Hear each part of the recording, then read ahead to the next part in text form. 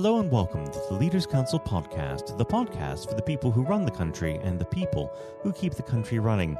You join me in another sunny day in an empty capital. I'm Matthew O'Neill, and today, as always, we ensure that we have a variety of distinct perspectives on leadership. First, we're joined by Chris Stafford, Chief Executive of Curve Theatre, a state-of-the-art theatre based in Leicester's Cultural Quarter. Chris, hello. Morning. Good morning. Thank you for coming on the program today. Now, normally we'd go straight into our conversation on leadership. However, considering the extraordinary circumstances we find ourselves living under, I must ask you how the COVID-19 outbreak has affected your operation. Well, it's affected us massively. We are a publicly funded organisation, which gives us some reassurances and comfort, but our theatre doors have been closed for almost 7 weeks. And we've lost 80% of our income. So it's a first for probably all of us working in theatre to be working in theatre, but not actually creating or able to stage or make work. Now, do you believe that this is going to have a long-term effect on the theatre industry due to the social distancing regulations? It's the next few weeks are going to be crucial because I think we're all going to find out an awful lot more. However, a lot of talk about the new social distancing measures probably means for most theatres, if not all theatres up and down the country, their models will have to go out of the window because simply it won't be cost effective to operate social distancing and stage shows, in particular in organisations like Curve, which are shows of a particular scale, which come with that scale an awful lot of financial risk. So I think it will be an awful long time before theatres are going to be able to resume and operate as normal. And obviously, the key thing for all theatre operators and producers is to offer audiences reassurances of health and safety. And until we have that, until we know we can get 1,000 people in our buildings and it be a safe environment, I think for many of us, we'll be considering alternatives until that day arrives. Now, do you believe within the theatre industry there is some sort of remit to be able to create artwork based on this outbreak? It's interesting. I was talking to one of my colleagues the other day, and I think naturally there will be some responses to the outbreak, and that's absolutely understandable. Artists will be considering the world in which we're living in, the impact that everything's having on society, and naturally that will fuel work. However, I'm also mindful that once we all get through this, I'm not sure if audiences will want to come and see stories of COVID-19 on our stages. And I think audiences will want to see work that's going to take them away from the experience over the last, God knows how long it will be by the time we're through it all. But also popular entertainment, as well as dramas, as well as serious matters that have always attracted audiences to theatres. But I'm not sure a huge volume of COVID-19 creative output on our stages is necessarily what audiences will want at this moment in time. I think in a few years' time, absolutely, I think there's going to be some fantastic stories that people will want to go and see some of their experiences reflected on the stage. But I think straight away, I suspect audiences want to get back to theatres telling stories in which they might be familiar with, or new stories that are touching on very, very different themes. So no one has the appetite for Ibsen's COVID-19?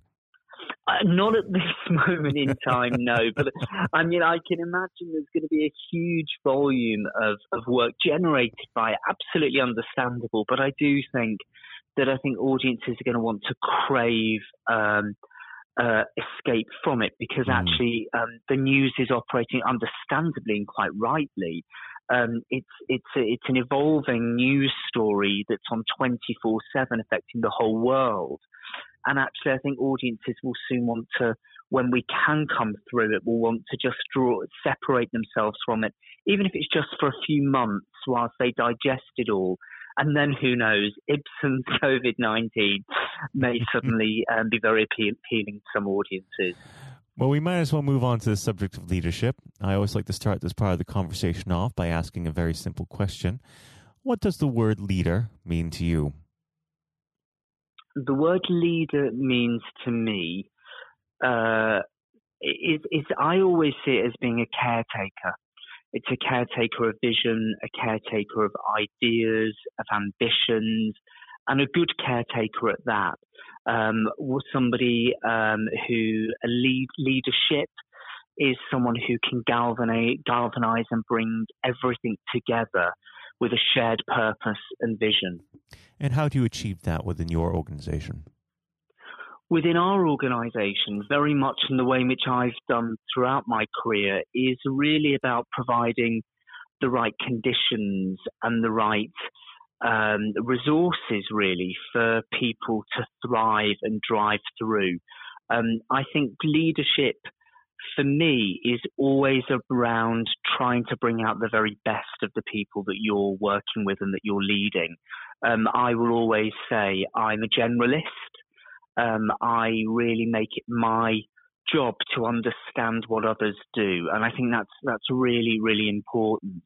However, I surround myself with experts who are far better at delivering what they do than I could ever do. So for me, it's about bringing everyone under that shared vision, but also providing them with everything they need in order to be truly excellent. And that by default means making difficult decisions. It means you have to be open. You have to listen. You have to care massively. And I always think good leadership, and this is something that I've totally stolen and learned from other people, is around remaining curious. I'm always curious about the world that we're living in, about what influences and affects people. And I'm curious about the colleagues in which I work with, about what can they bring to the party at any one time.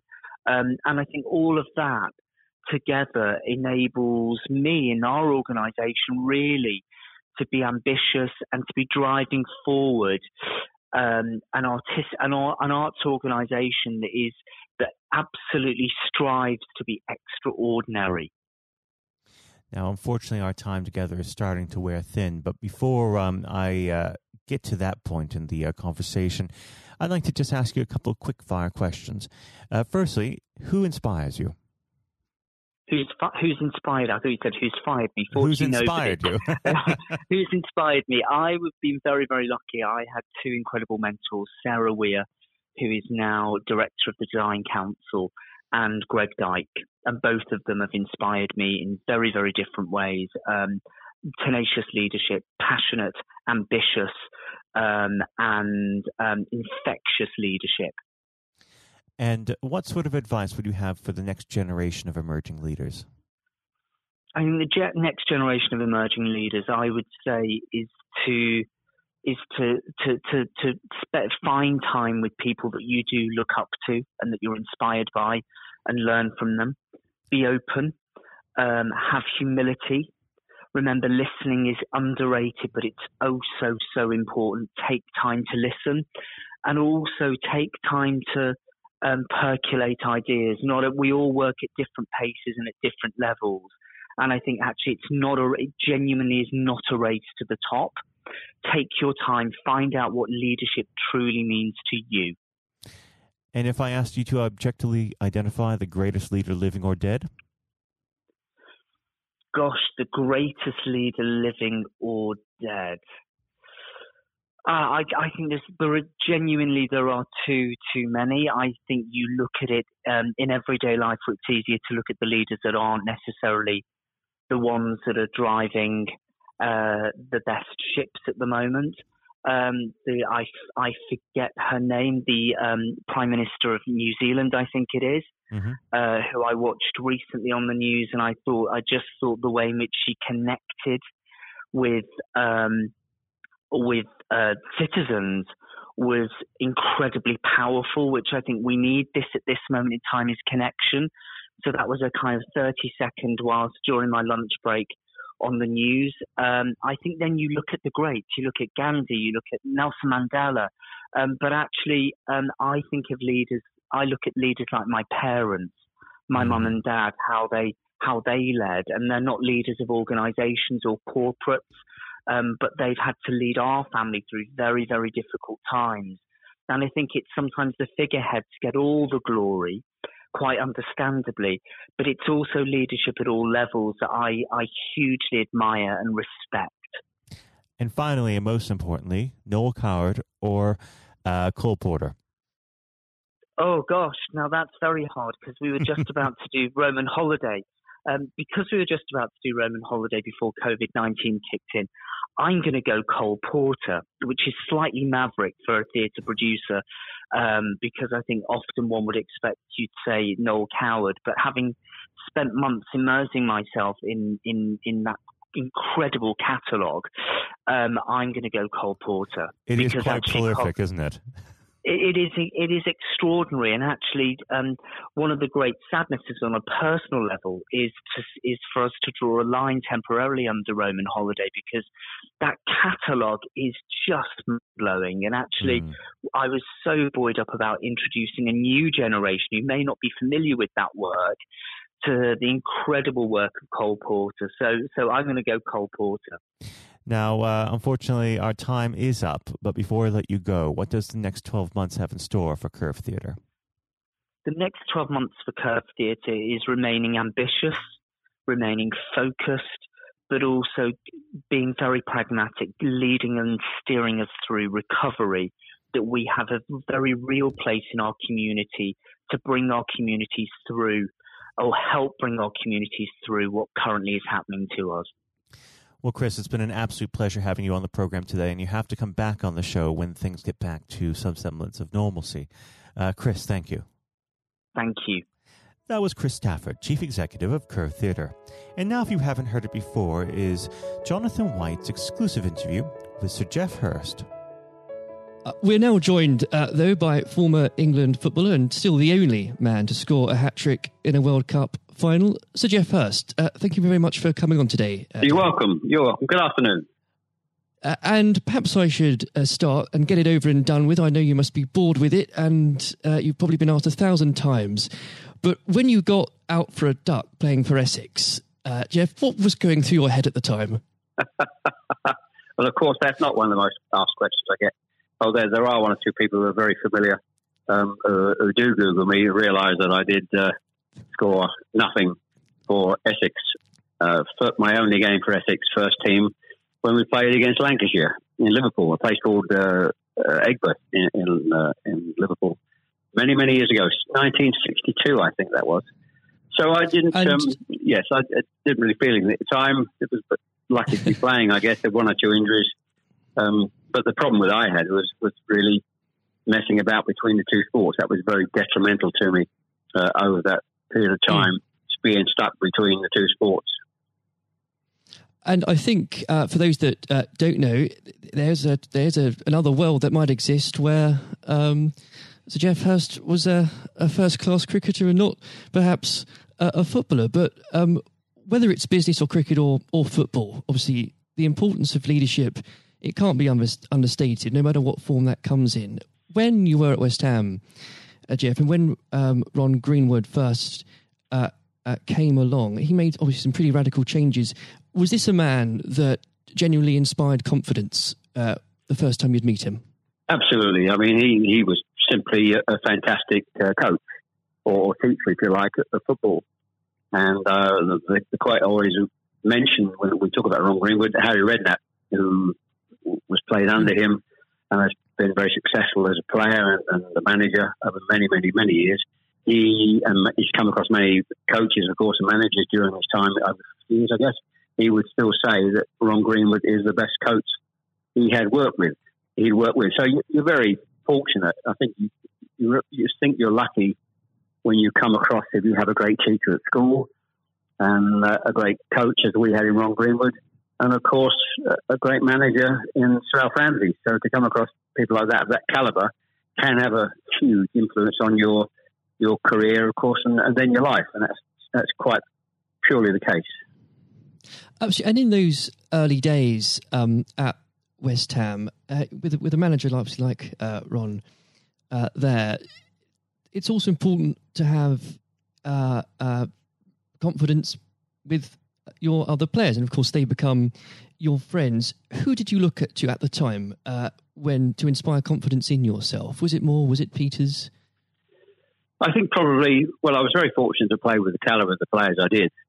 Again, extremely fortunate to play with the captain of England and West Ham, and Martin Peters, who was a fantastic player. And as far as Martin's concerned, I think sometimes he didn't quite get the recognition he deserved, and what a wonderful player he was. In terms of inspiring confidence, I always probably say that the biggest influence for me, I guess, would be the captain, Bobby Moore. Although he was only about 8 months older than me, he graduated through the system probably 3 or 4 years earlier. He played for England in 62, 4 years before the final when I played. And so he was more, looked upon him more as a senior player, if you like, not as a guy with the same age group as me.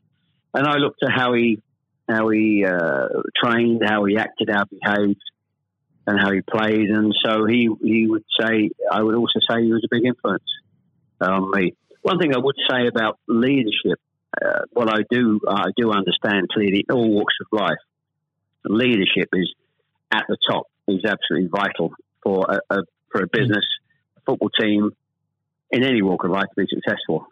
And it's quite evident. I was in the motor trade for a long time as well, selling car warranties to car dealerships. And you could almost tell when you walked into the business, many of the car dealerships, you could almost tell from the moment you walked in by initial reaction, people came and welcomed you, that the business was well run or conversely not well run at all. And so I understand the value and quality of leadership. And that's why I'm very fortunate to be involved in my career in those early days with two great leaders in Ron Greenwood and Alf Ramsey. Absolutely. And since you've already brought him up, Jeff, I think it'd be remiss not to go a little bit further with that. But obviously, after at West Ham, your playing came to the attention of Sir Alf Ramsey. Now, there's a man I'm sure when you walked into a room, you knew who was in charge. When it came to managing that England team, what was his style like, Jeff?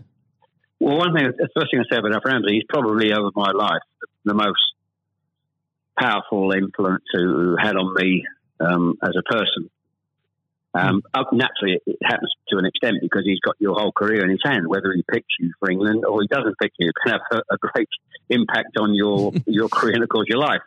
But in that era I was involved for 6 or 7 years, it was quite clear who was the boss.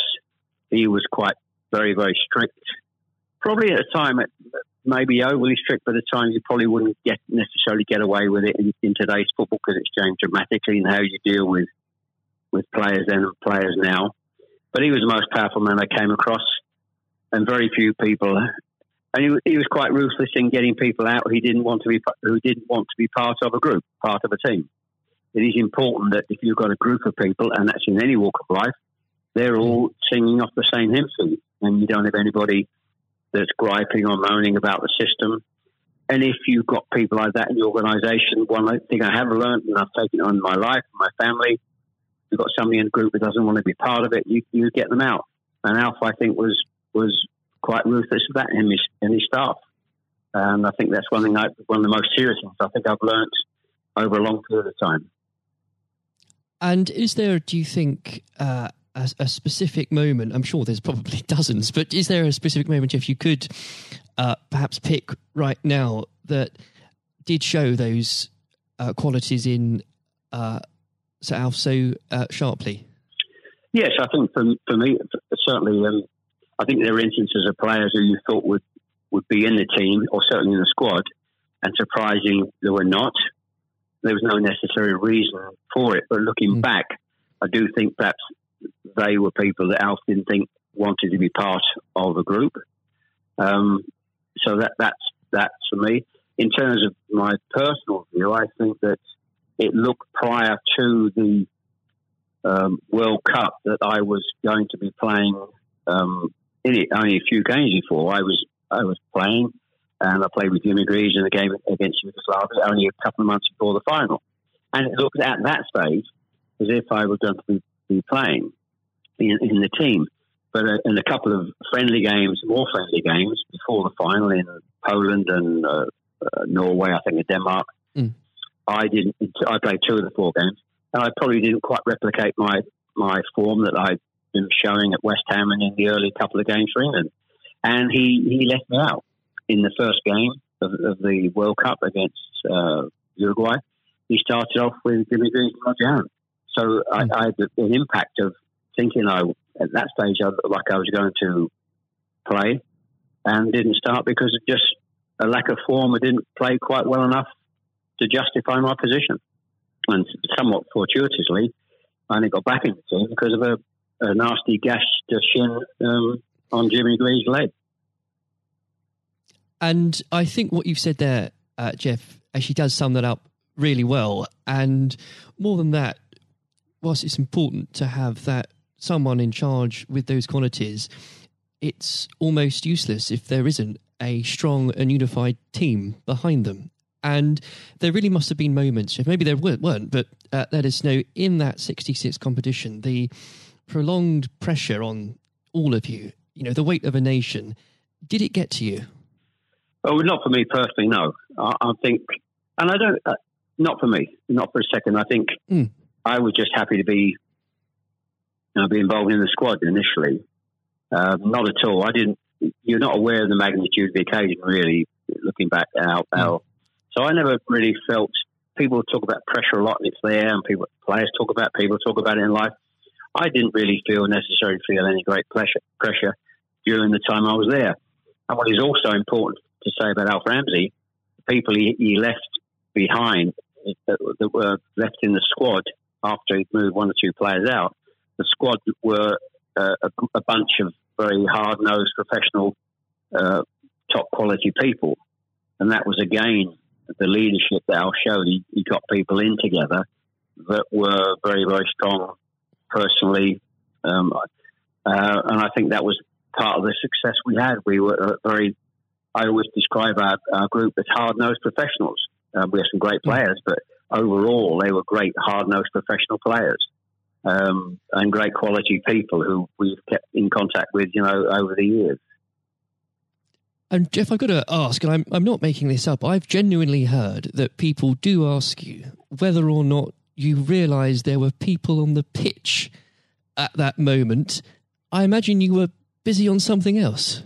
Well, I did some theatre shows last year. They've gone fairly well, and we're going to do a series of theatre shows, in fact, starting this week, over the next 2 or 3 months. And at the end of the theatre shows, we have about 20 minutes where we allow the people in the audience to ask questions. And I won't mention both. They're too long to talk about both questions. The other one's a really stupid one. It's too long for me to tell you. It's absolutely ridiculous. But the other ridiculous question I get asked, did I realise there were people on the pitch? And of course, I jokingly say, yes, I was just about to shoot to score the goal. And I looked round, put my foot on the ball, and looked round for a little while and said, oh dear, there are 6 or 7 people running on the pitch. So I've been asked that once at one of the theatre shows. So I make a joke about that and saying, yes, I put my foot on the ball and waited, just had a glance round, Maybe it does prove there are things such as stupid questions, really. Oh, yeah, there certainly are. I've got another one which I won't bore you into. It won't be too long to tell you. I was in a Jersey, or Channel Line, Jersey or Guernsey 2 or 3 years ago, and most stupid, irrelevant questions that absolutely nothing to do with football whatsoever, which was absolutely, but I can use that now because it is quite funny. Well, maybe another time then, but we... well, you want me? I can tell you if you want. You got time? I can tell you if you want. Jeff, go on. It would be silly if I said no at this point. Okay, so I was doing at a dinner in the Channel Lines, 300 or 400 people, black tie dinner, guest of honour. And this occasion I was speaking for about 20 minutes, then allowing questions from the audience at the end of the evening. And there was the usual football questions, and then all of a sudden I had somebody at the back who who asked a question. I didn't quite hear what he said. He didn't have the microphone with him, so I said, I didn't hear what he said. Can you please give this chap the microphone so I can hear clearly what he said?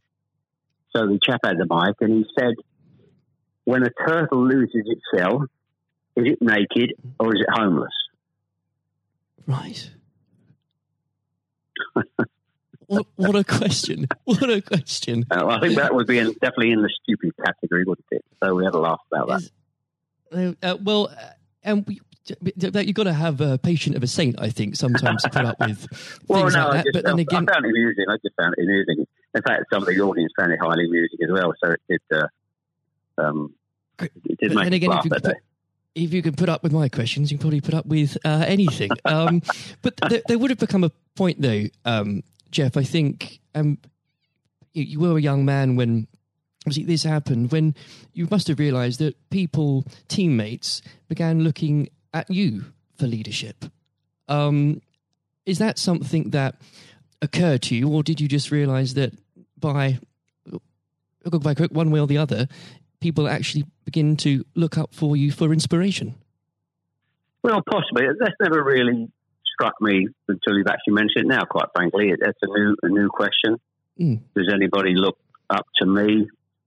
I'm sure perhaps there are people who pay you compliments of fans of West Ham and Stoke, and of course England fans who I think probably it would be very immodest of me to suggest that I felt that somebody was looking to me for inspiration.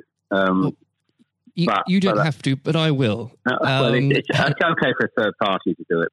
Perhaps that may have been the case over the years.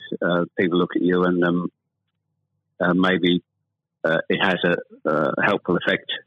But I do think you how you behave and set examples on and off the pitches, people must realise that has an influence. How you react and behave to situations on and off the field surely probably has an impact to younger players coming into the team latterly. And with that, looking at football today, is there anybody that you think particularly on the field or the sidelines that strikes you as someone with those qualities that you could identify in a natural leader? Well, current players, you mean? Oh, players, managers, anybody that you look to today, really? Well, I think some of the outstanding. I think the best example about a leader at the moment is Klopp at Liverpool. He has been absolutely fantastic to acquire the players and get them to. Their attitude is absolutely fantastic. They're great players, but there's more than just being good players in football. It is to have a good player with a fantastic attitude, and their willingness to work for each other and the team is absolutely outstanding. Hence these unbelievable results. There are, and the great players not always succeed as individuals, or probably even certainly as a team if you haven't got the right attitude alongside it.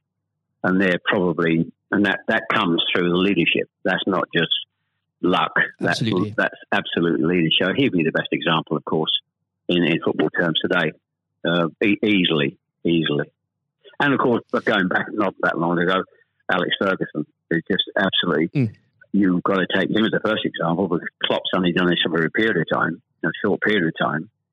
But if you look at the 26, 27 years that Alex Ferguson did with Manchester United, and subsequently since he's gone, how they are not doing so well.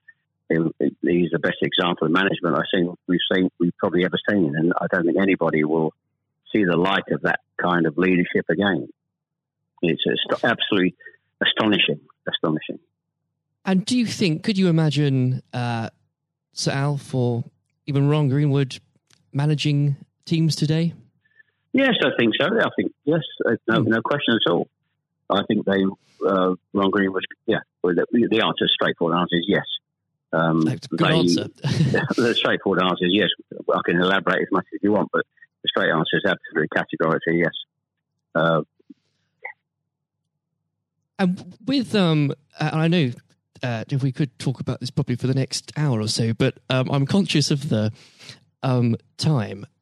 Looking back through your playing career, perhaps especially your time for England, who was it that struck you more than anyone else on the pitch that displayed qualities of not just leadership but companionship and level-headedness that you think that have stuck with you all these years later?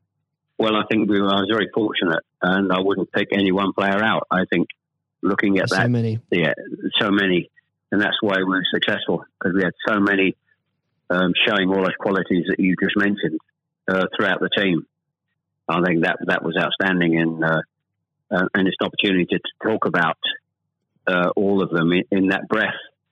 And there was nobody, and going back from an earlier question for me, all hard-nosed professionals, good teammates, good socially, and that's why we kept in touch with each other on our golf days every year up until about 5 years ago. Of course, with the sadly dwindling numbers, we still got on. Our wives got on all together all those years later. It didn't just finish after '66. That reunion, that camaraderie, that team spirit, getting on with each other lasted for a long time. And I wouldn't, when you put those questions and how you categorise those, I would pick every one of the 11 players who you put in that category that were like that. There was nobody else. They were all outstanding. And I think that was a big part. I can't stress how big a part that was. And I've said that many times, for the success of the team. We had some great players. We had some great players, of course. But without the attitude alongside that, going back to an earlier question, we wouldn't have been as ultimately as successful. Exactly. Without that, the whole will never be greater than the sum of its parts. But with it, yes, the word is team. The word is team. Absolutely. And I always use the word team when I talk. Sometimes together, everyone achieves more, and that's the same in any walk of life. That's fundamental. And lastly, Jeff, looking, if you were to give advice, and whether this is in sport or business or indeed any other walk of life, what would you identify, if you can, as the key tenet that you can't go without in terms of leading a team, no matter what that team is? Single-mindedness, dedication to the job,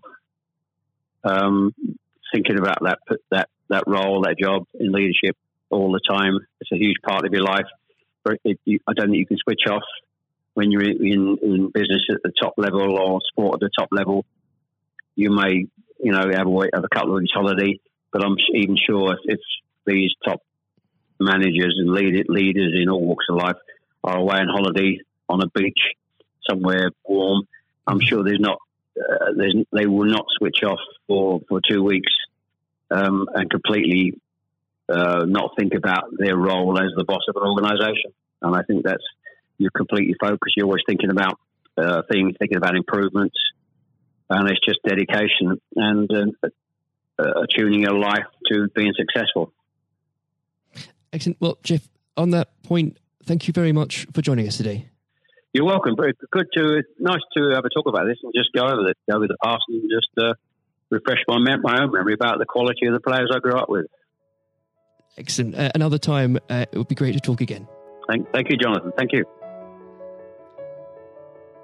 This has been the Leaders Council podcast.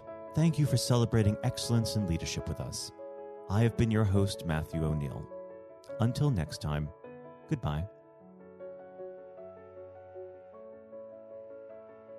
Thank you for listening to our podcast. The views expressed within the podcast do not reflect the views of the Leaders Council of Great Britain and Northern Ireland, its parent company or subsidiaries, members of staff, other guests, or any other person therein associated.